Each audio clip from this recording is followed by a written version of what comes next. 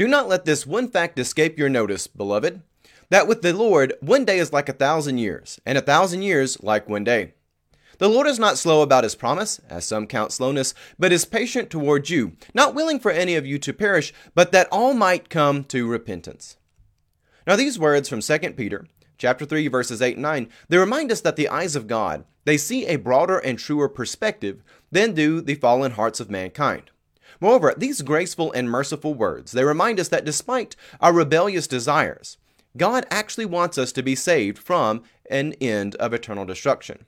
That despite all of the rebellious perversions of his fallen children, God actually wants us to be restored and returned to him and adopted into his family. And today, as we begin our study of the Gospel according to St. Mark, I want us to focus on the charge of being fishers of men. This call to be radiant beacons of the gospel who illuminate the truth of God, that our neighbors and enemies alike might be freed from the bondage of sin and worldly living. And to understand this call, today we're going to look at the ministry of Christ, in particular, his personal character, and see how we might live by his example. It's very common in our world for people to talk about good character, but very rare that people actually know what it is. And today there are two things I want us to study as we go to Mark 1.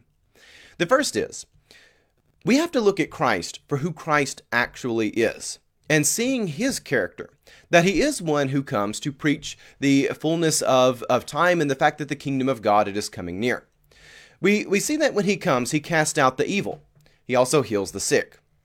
And our world has trained us to think that good character is just a mild temperament that is agreeable to all persons, but that's not actually the case with Christ. There is a broader and truer perspective, which doesn't tolerate evil, but shines the light that says, let us free people from the bondage. So that's one thing we're going to look at, the real character of Christ as exemplified there in Mark 1. The second thing we're going to look at is the fact that the gospel of Christ, it comes to free people from the bondage of worldly thinking and all the afflictions which come upon us, whether it be something diabolical, like the demons we see here in this text, or the afflictions which come to ensnare us with bodily ailments. Christ comes to liberate people from the things which the world ensnares us with. So with that, let's jump into our message. Thank you for joining me. I'm Pastor J. Dylan Proctor. We'll have a prayer and then get to our message.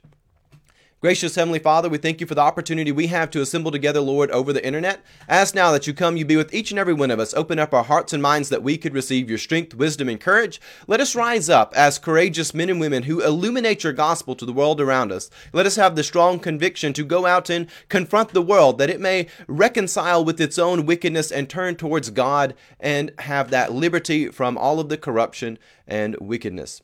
Lord, we thank you for the great mercy you've given us. We ask all this through Christ our Lord. Amen.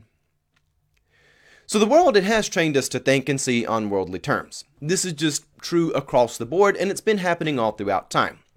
And if the world can get you to think on worldly terms, to use its metrics for good character, to use its metrics for how you deal with problems, then you are secured for the ways of the world, the ways of death. But God actually desires we be liberated from this tyrannical way of thinking, and that we can have eyes and ears that see and hear clearly.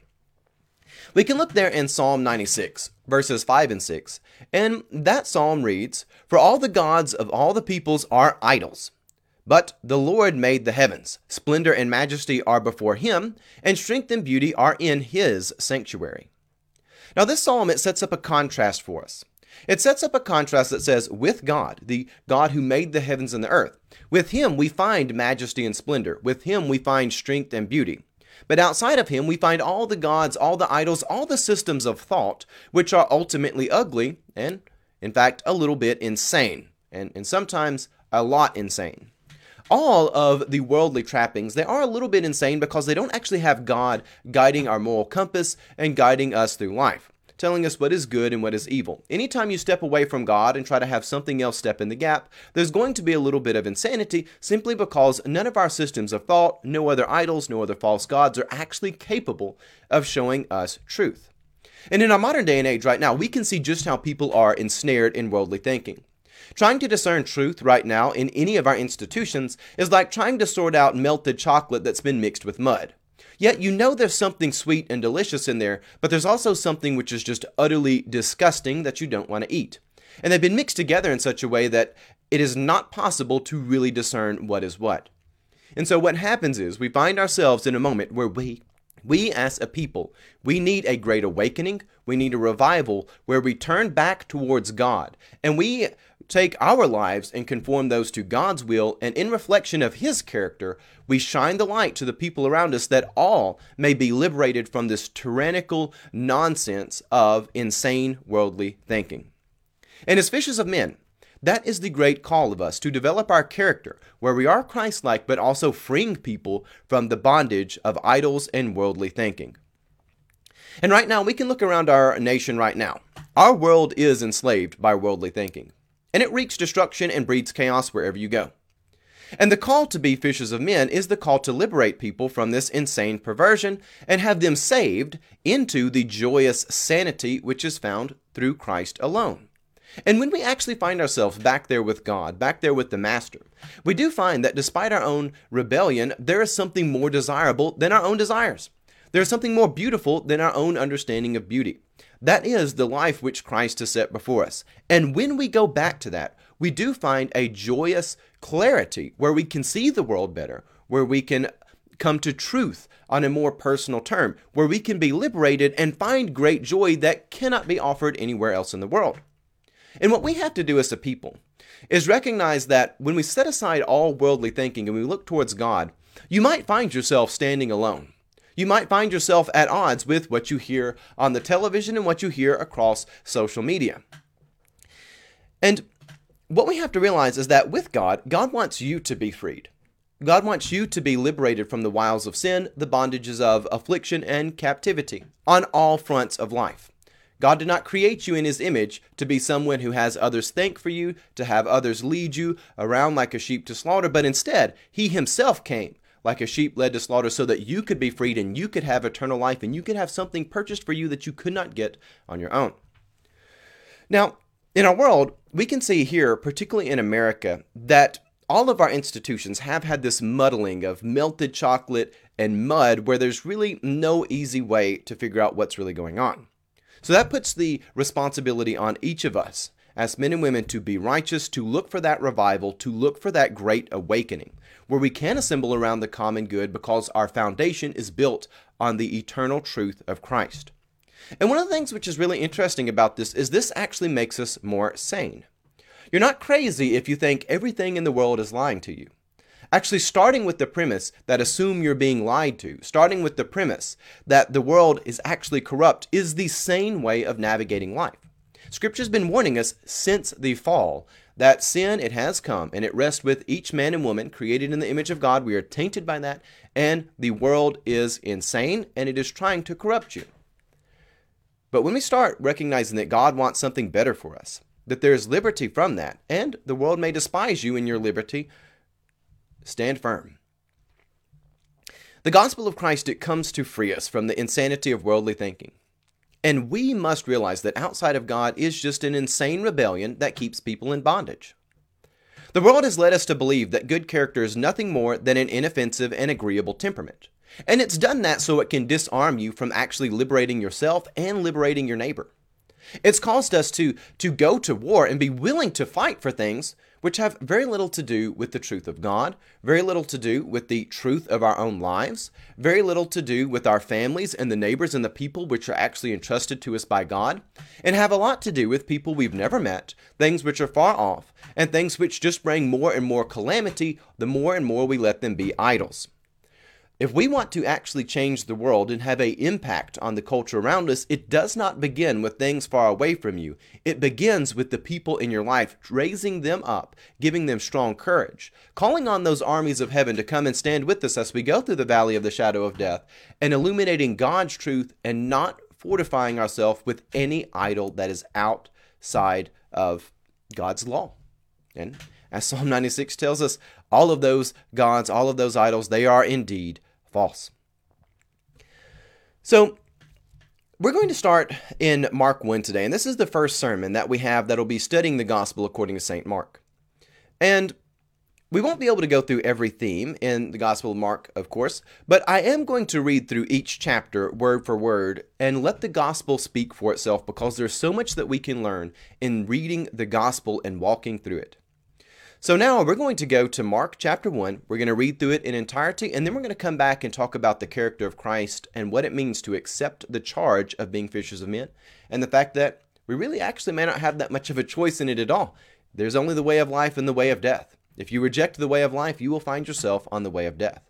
So you do well to accept what God has gifted to us. All right, so let's go now to Mark 1, shall we?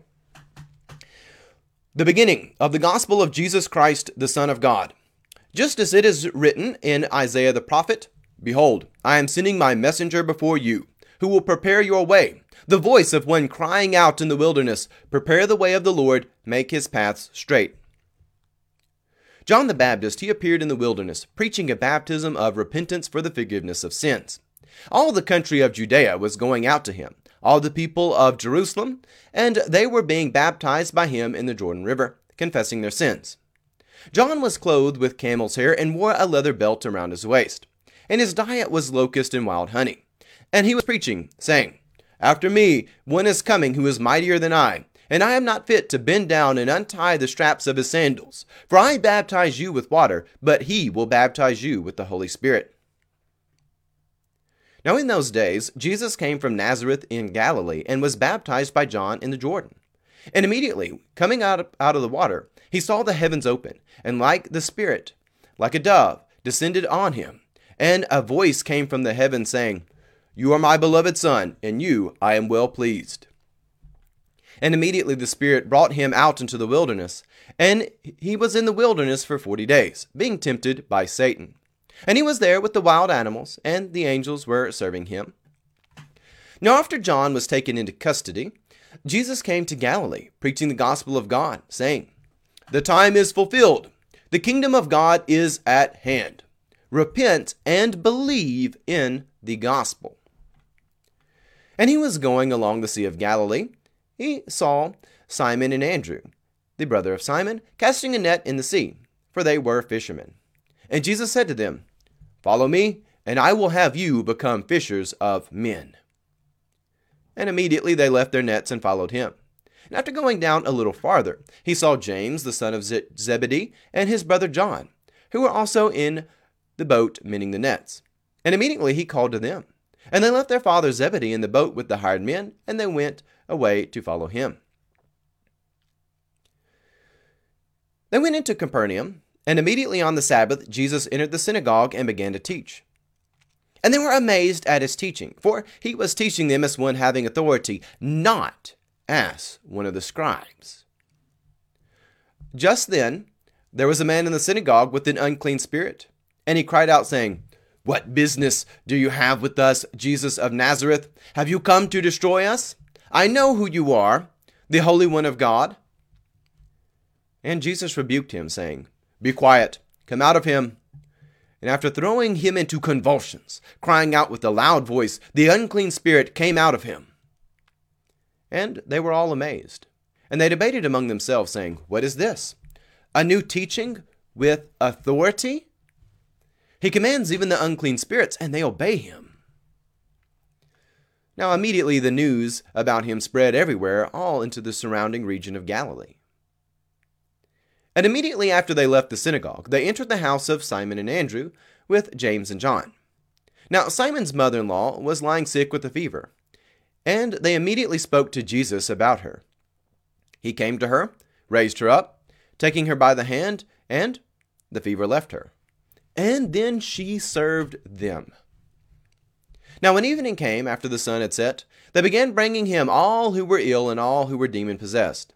And the whole city had gathered at the door. And he healed many who were ill with their various diseases, and cast out many demons. And he would not permit the demons to speak, because they knew who he was. And early in the morning, while it was still dark, Jesus got up, left the house, and went away to a secluded place, and prayed there for some time. Now Simon and his companions eagerly searched for him, and they found him, and said to him, "Everyone is looking for you." And Jesus said, "Let's go somewhere else, to the towns nearby, so that I may preach there, for that is why I came." And he went into their synagogues, preaching throughout Galilee, casting out the demons. And a man with leprosy came to Jesus, imploring him, and kneeling down, saying to him, "Sir, if you are willing, You can make me clean." And moved with compassion, Jesus reached out with him, and with his hand he touched him and said, "I am willing. Be clean." And immediately the leprosy left him, and he was cleansed. And he sternly warned him immediately and sent him away. And Jesus said to him, "See that you say nothing to anyone, but go now, show yourself to the priest, and offer your cleansing of what Moses commanded, as a testimony to them." But the man went out and began to proclaim it freely, and spread the news around. And it spread to such an extent that Jesus could no longer publicly enter a city, but stayed out in the unpopulated areas, and they were coming to him from everywhere. So as we look here, this is the first chapter in the Gospel according to St. Mark. Now, what we find here is that between the Gospel and the world is a great distinction. Jesus has come to pull people out of the ways of the world, out of the ways of worldly thinking, that they may be entering into the kingdom of God. And in Mark 1, those who are called to be fishers of men, they watched Jesus do three principal things that they hadn't really seen others do. And yes, Jesus does a lot of things like reading there in the synagogues. He does prayers and things of that. But there are three principal things that I want us to focus on, which the world had not really seen someone do. The first is Jesus taught with authority, not officiality. The second was Jesus cast out the demons, and even the demons knew who Jesus really was. And the third thing is Jesus heals the sick, and in his healings there is a call to virtue. So those are the three things that I want us to focus on. He taught with authority, cast out the demons, and healed the sick. Now these three things, they are not ministries which permit moral cowardice. For all three of these things, they are despised and rejected by the world. And you can see throughout the Gospels, people try to discredit them, and even to this day, people will try to discredit these ministries. Teaching with authority. Those who traffic in officiality, those who like to spend the currency of credentials and expertise, they do not like it when the truth is exposed with authority as opposed to the notarized stamp of officiality.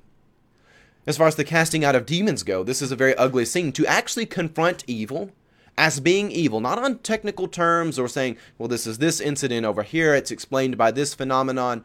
To actually step in and say, this is evil on the premise of it being evil, and it needs to be cast out now. That is something that people do not actually like to see. You might think it be logical that people want to see demons cast out, or at least be satisfied by the novel, fanfare of it. But in truth, people hate it. It's ugly. It has convulsions, weeping, gnashing of teeth. People do not naturally like to see this. And throughout the Gospels, we have people that beg Jesus to leave because he cast out demons. We have people who accuse Jesus of being Beelzebub in league with Satan because he does this. It is something which people do not like. And the third thing, the healing of the sick. People come along with all their technicalities and say, well, it's wrong to heal the sick. And it's wrong to call people to that virtue, like we see there. The mother-in-law there of Simon coming to serve Jesus after being healed. Or the man with leprosy after being healed being sent there to fulfill and satisfy what is commanded of Moses in the law. Jesus always has this call to virtue after his healing. And the purpose of his healings is to bring restoration and draw people back to God. And to understand real charity, what it really means to bless people, it's not just the superficial characteristics. It is this call to virtue that says, get up, don't just survive, truly live. You're not just here to breathe oxygen from day to day. You're here to actually live, to have meaning in life, to have purpose in life, and to have upward aspirations where you achieve and do excellent things in all areas of life because you are made in the image of a holy and excellent God. Therefore, you go out and you reflect that. Enough of the desolation, enough of the pitiful pits of despair. Rise up with the great goodness of God because the Master of all creation has come to you that you may be liberated. And of course, the world does not like this. So, let's break these three things down, shall we? Teaching with authority is highly offensive to those who prefer officiality. And there's a great distinction to be made between officiality and authority. For authority, it is a step-in-the-gap alternative to real authority. Sincere, legitimate authority is something which is to be respected, and it comes with a distinguished power that cannot be tainted or maimed by the narratives or storytelling of the world. It is something which speaks in and of itself. It stands for itself. Its credentials are its own truth. And officiality is a much lesser affair. It can be bought and sold. It can be traded like a good or a currency, just a money to be exchanged among a select few here in the world. And for those who prefer officiality, they like to put up their barriers and walls around their official stamps and their official proceedings. They do not like it and are very enraged to see real authority speak, to see truth proclaimed outside of their preferred avenues. They do not like it at all. And Jesus, his message, it comes saying, the time is fulfilled. The kingdom of God is near. Therefore, you must change the direction of your life away from the wiles of sin and into a believing life conformed to the good news of Christ. Now, right now in our world, as I said earlier, truth has become something which is essentially trying to discern it is like melted chocolate mixed with mud. Good luck trying to turn on the news and discern any truth. Just good luck with that. It's not possible anymore. God despises that. God looks there, and you can see in Proverbs 20:23, God hates differing weights. He hates the uneven scales where truth is not discernible, where dishonesty reigns supreme. The Lord despises that. It is an abomination to God. But yet, Christ come to liberate us from this. And what we find there is saying, you want to be freed from the muddling of the world, the endless riddles of chaos? Well, you're going to have a total change of direction in your life. This idea of repentance, this idea of the metanoia, this is something which is a complete change. All your habits, all your lifestyles, all your behaviors, they must change in order that you may step into this way of life. Now, essential to Jesus' command is this total realignment of one's life. And you can't separate that from Jesus' message. Jesus doesn't just come to clothe the poor that they might have, a shirt on their shoulders in winter. He comes to remove them from the desolate state and the bondage of fallen creation. Putting on a cloak on the poor, that is merely the medium by which these things take place. When you get to the first principle of it, when you get to what's really going on, Jesus is bringing liberty to people because he does not want them to remain there. And it is painful to let the old self die and give up the pleasures of the world.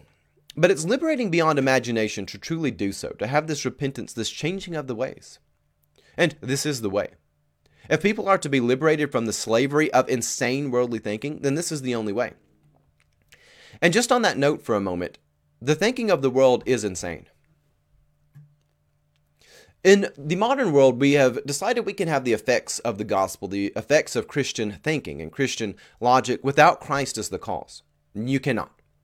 You're not going to sow seeds of worldly thinking and expect to reap true Christian virtues. You're not going to. And this is one of the reasons why I say our vocabulary is very important. The way that we speak, it represents the way that we think. And if you want to have a insight into how someone is thinking and what they really believe, you can pay attention to their vocabulary, the choice of words they have, and that actually tells you a lot about what's going on in their mind. And if we want to be people who sow the gospel and reap revival, to have a great awakening where people think clearly, where they're freed from the bondages and wiles of evil, then we're going to have to start speaking in a way that reflects Scripture, that illuminates Scripture, and brings the great revelations of Christ to the world around us. God will not be mocked. Do not be deceived. A man will reap what he sows, and we need to be sowing the goodness of the gospel. And start talking about real goodness again. Do away with your truth versus my truth, perspective, biases. We value one another as being children of God, nothing less, and we look for truth. And even if the whole world wants to rebel against the truth, that is fine. We've known all along that all people are sinners, that the world is fallen. That's okay. The church has stood alone outside the culture before while the rest of the world is insane. We can do that again. And in fact, in doing that is our best opportunity to bring restoration and the light to the culture around us. not trying to appease the culture on its terms, not trying to be an influence within the culture, but trying to be a light for the gospel which pulls people upwards towards those magnificent gates of heaven. And to the point of insanity, this is something which I want to touch on for just a moment. Earlier I read from Psalm 96. And outside of God, all the false gods, all of the idols, all the worldly systems of thought, they are ultimately insane. I've met a lot of people who claim to be atheistic or agnostic, but I've never met anyone who really is. Because if we're honest about how we operate as humans, as men and women, we're not the same thing as a rock. We're not even the same thing as a bird, a fish, or even a dog. And we need something motivating us in life. We need something to be admired as good and beautiful, and something to be repulsed as ugly and evil. And whatever it is that tells us the admirable good and the hideous evil, that is our God. Now, sometimes people have multiple gods. Sometimes people have one big idol that they worship. Who knows? But the truth is, outside of God, there is nothing capable of actually telling us what is good and what is sinful, what is evil, what is ugly. And anytime we try to create an idol to step in the gap for God, and again, a lot of people think they're atheistic, they think they're agnostic, but they're really not. If they were truly atheistic or agnostic, they would sit out on a rock, completely naked, and be content waiting to die. But no one really wants to do that. So, our minds, whether consciously or subconsciously, they create idols. They create a idolatrous love for the government that says the government now determines what is good or evil. Pop culture determines what is good or evil. Myself determines what is good or evil. We create all of our new methods. Rather than having biblical orthodoxy, we have the secular scoliodoxy, which is from hell, but it gives us a metric to say this is good, this is not. We view people based on their perspectives, their credentials, their life stories, and everything except for the fact that they're a child of God, a man or woman created in His image, and there's nothing more precious than it. And all of these ways of thinking of the world, they're a little bit insane. There's going to be some breakdowns in their logic. They're not ever going to really work. The government actually isn't capable of defining good and evil. Now, it might think it's the most powerful force on this earth to do that, but it's not really capable of it. And what we find here in Mark 1 is the clear sanity of loving God and returning back to the Master. And on that, let's go now to talk about casting out of the demons. Because the casting out of demons should not be discounted, even though it's very popular to do that, and the closer you get to a seminary, the more people are going to discount this. Jesus' character, and crucial to it, is the casting out of demons. And it's vital that we understand this. Jesus is actively taking a stand against the forces of hell. He's liberating people from evil that is consuming them. The demons, these demonic forces, they are more than just an unwelcome house guest. They have come, they are taking control of people. They are thinking for people. They are manipulating people to the point where they're now in such a wretched state that the child of God no longer has any control over their own will. And to cast out such evil, to liberate people from such tyranny, that is a ministry of the church. It's not pretty either. It's very repulsive, in fact. Exorcisms involve howlings, convulsions, foaming at the mouth, and the weeping and gnashing of teeth. It's no exercise in pacifism, and it makes you unpopular. The world does not like this ugly scene that it creates. And in fact, the world will often say, you are the villain for creating this ugly scene. If you would just leave everything alone, the demons, they would stay out there in the tombs, or perhaps they would come to church with us, and they would sit there in their pew quietly. Your bad character exposed them. No, it didn't.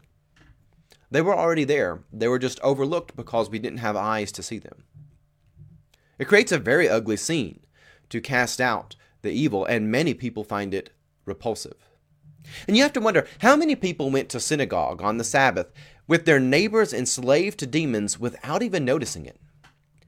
Jesus does not see life with worldly eyes, but with the omnipotent, those all-powerful, those all-present, those all-knowing eyes of God. He sees the broader and truer perspective, which we almost always miss. Everything we do is, in fact, a spiritual matter. And there are many things which prey upon our souls, demonic and otherwise. And the demons, they understand the truth of the situation, but sadly, many people are slow to take a stand against evil.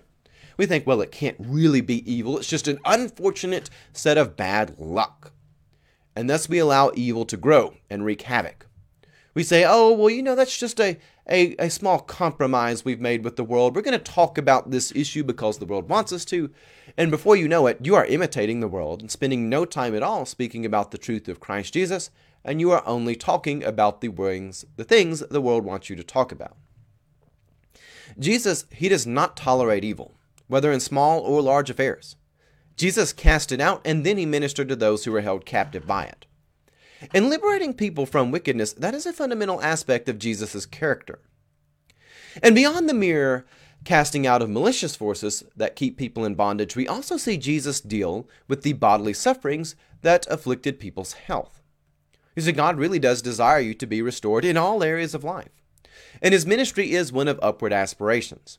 And rather than coming to people, consoling them in a low place, saying, well, this is the best we can do here and now. You've had this terrible thing come to you. I'm just going to come sit with you and stand in solidarity as I give you a hug. Jesus does none of that. He heals people and calls them to virtue. And you cannot forget the call to virtue that is inherent to all of Jesus' healings. Built into Jesus' healings is the fact that you can no longer remain in your desolate condition. We can look there in Mark 1, verse 31, there with Simon's mother-in-law. And what happens is, Jesus came to her and raised her up, taking her by the hand. The fever left her, and she served them. As soon as the fever left, she served Jesus. There's this real living that's going on there. There's a life that is happening. And there again in Mark 1, verse 44, Jesus told the man cleansed of leprosy, go, show yourself to the priest, offer yourself what Moses commanded, and as a testimony to them. Once the man was healed, he satisfied the law and testifies to his cleanliness.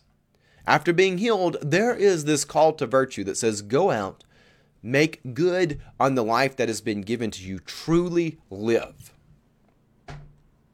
You cannot stay. In all of Jesus' healings, there is the truth that one cannot remain in their desolate condition. Instead, they must rise up, cleansed, go out, truly living.